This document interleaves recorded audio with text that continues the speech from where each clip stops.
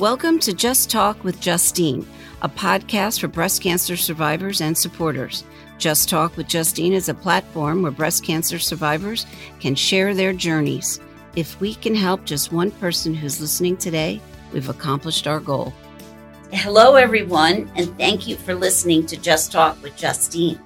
Today, my guest, she lives in Orlando, Florida, and is married with 2 adult sons that are both Orange County deputy sheriffs, as well as her husband. She has one miraculous grandson who will be turning 5 years old very soon. Her hobbies include, of course, dragon boating, bike riding. She likes to kayak and spending quality time with her family.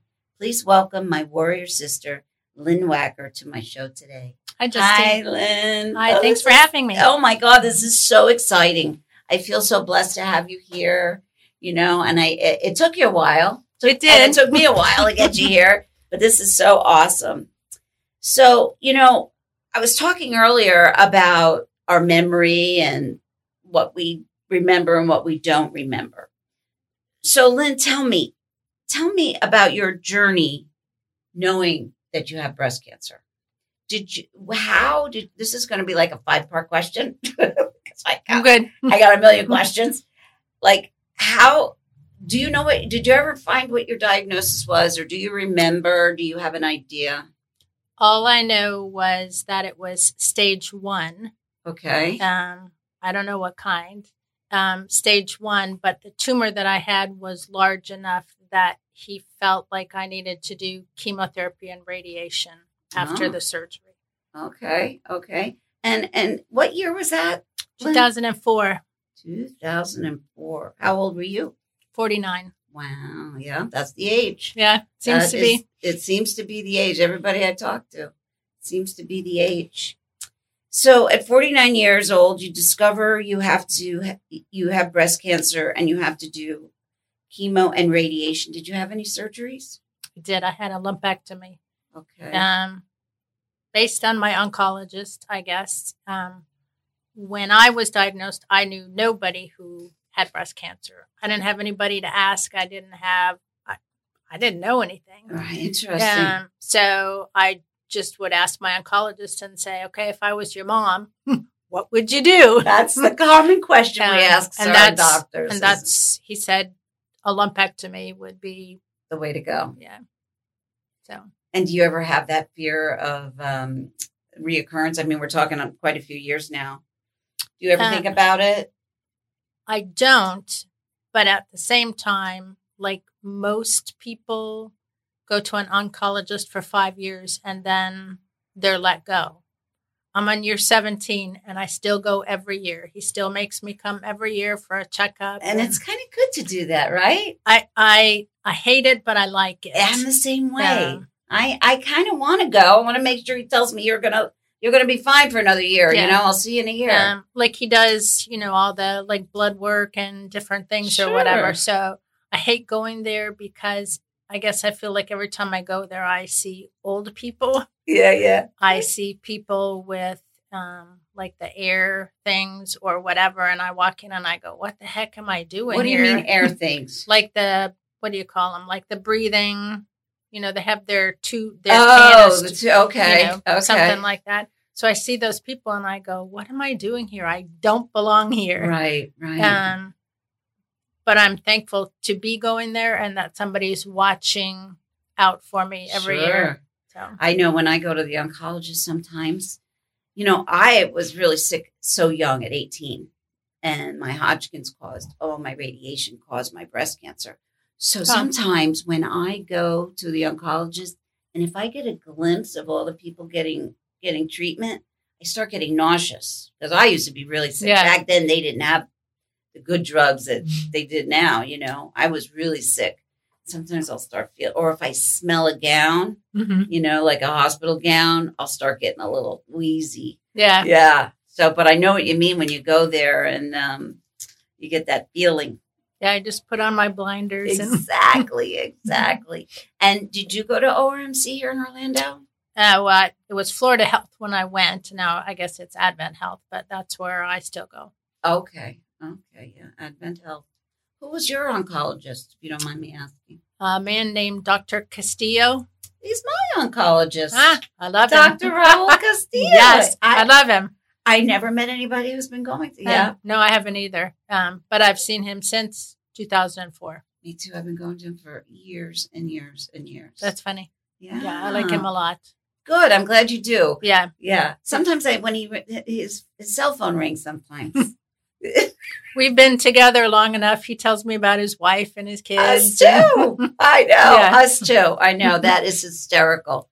And that's a good thing because you can feel very comfortable. Yeah. I can ask him pretty much anything, and I don't have any hesitation.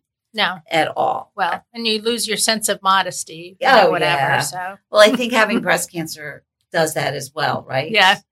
Because you're always, half the time you have your top off or something. And yeah, I get it. So when you heard that you had all this going on, how did you feel not knowing anyone that also had breast cancer?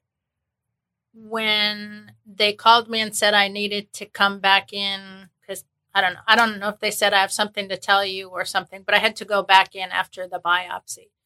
And I didn't know anybody who'd been through it. So I'm like, okay, I'm just going to go back. I'm just going to go. It wasn't found through a mammogram? No, actually, well, I had a lump, which I told a friend about. And she's like, oh, you should have that checked out. And I'm like, yeah, okay. And then finally, about 3 months later, she's like, if you don't call and make an appointment and get that checked out, I'm going to call and make it for you. I hope you're still friends with that friend. She's actually one of our dragon boaters. Oh, really? Well, you better give her, whoever it was, a big gift. Every year I do. Okay, good, good. But anyway, so I got a call that said, we have the results of your biopsy. Can you come in? Okay. Like, I had no idea. I have no history of breast cancer in my family. I just figured she's just going to go over the test results. I had no idea. So when they hand you a box of Kleenex, then you know.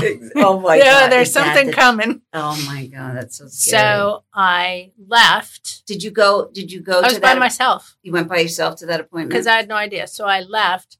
I called my husband, who's on the Orange County SWAT team. I'm like, honey, I got to tell you something. He's like, yeah, not now. Oh, my gosh.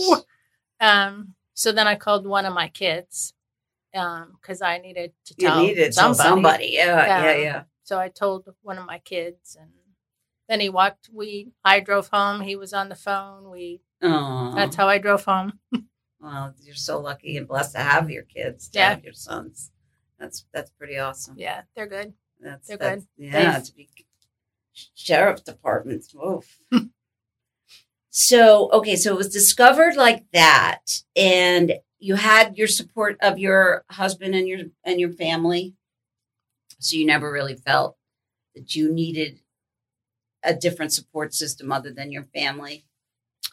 I continued to work all the way through it. So work was a support therapy. It is, isn't it? Yeah, because it takes I don't think I ever thought about, of course, I don't think we could have financially, but I don't think I ever thought about wanting to take a leave of absence or something. Because to me, if I sat home, I would sit home going, man, I have breast cancer and this really stinks. So I'm going to go back to work and just try to be normal.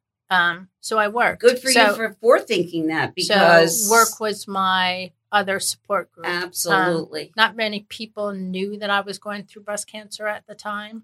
Right. And that's probably for the best, because it made the normalcy. And then they feel sorry for you, or they talk to you different. Yeah, they do. They do. I only tell them when I need to tell them. Yeah, because then everybody will go, oh, how are you feeling today? Yeah. And did you lose your hair? I did. Did you wear a wig? I did.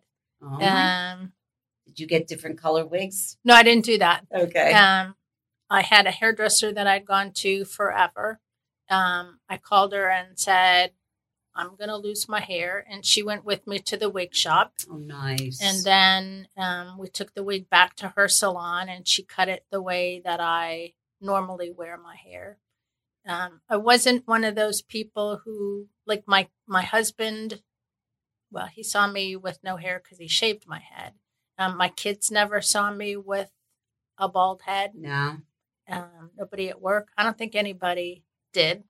Maybe my husband, obviously my husband. Right. Nobody else did, because I felt like if I took off that wig in front of my kids, they were going to go, oh yeah, mom's got cancer. Aww. So I tried to look normal, act normal, be normal. Good mom you are. Oh my gosh. That's awesome. That is awesome. There were times I didn't do so well, but well, yeah, thank God you're human. That's okay. That's okay. But that's pretty awesome. So did you journal by any chance? Did you journal at all during your journey? I didn't. I've never been a journaler. No, I just did what I'd get up in the morning and just do your routine, do my stuff or whatever.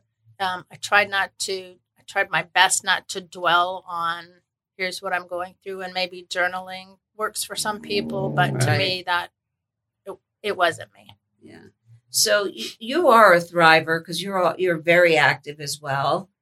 You're always doing something fun, and you don't let the grass grow under your feet, which is fantastic, which I try to promote that so people stay active, because I think that's super important. Even years after, they need to stay active. Has your life changed after cancer?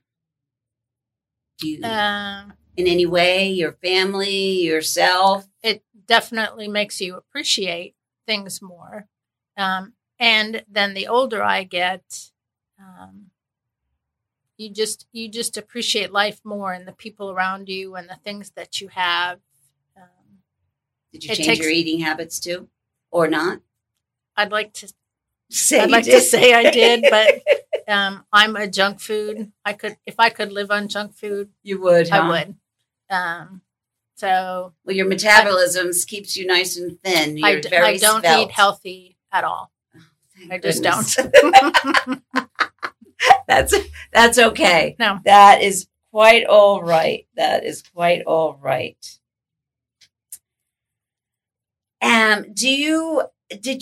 So you didn't really have that much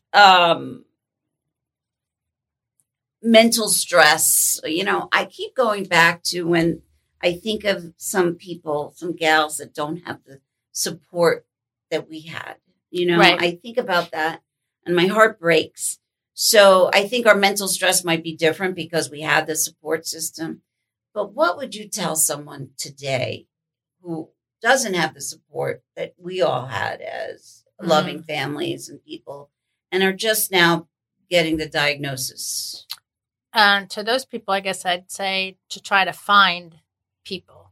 Surround yourself with people who care about you, who you can call and cry with, who you can talk to, who you can ask questions, who you can say, hey, did this ever happen to you? Mm-hmm. And then just like for me, I just needed to be normal. Whatever my normal was, I just needed to try to keep that normal going. Normalcy. Yeah. Yeah. So, okay. So, of course, Justine is going to talk about Warriors on Water. Of course. And the Dragon Boat team that I encourage, if you are listening to me today from wherever you live, I recommend and suggest, if you are a breast cancer survivor and thriver, please go and find a Dragon Boat team in your area. And the upper body and the motion of dragon boating will keep your lymphatic system working properly, so that the upper body motion makes your body and it reduces lymphedema, basically is what I'm trying to get at. Yeah. If I can get the words out. So that is super important. And just the camaraderie, being in the fresh air, being outdoors, it's my therapy now. If nothing else, if I've had a rough day at work or whatever, I can just go out on the water and your whole thing changes, right? It does. And now to me, it makes, like when we're practicing after work or something like that, you see the sunset, you're with people that you love, people who understand. Yes.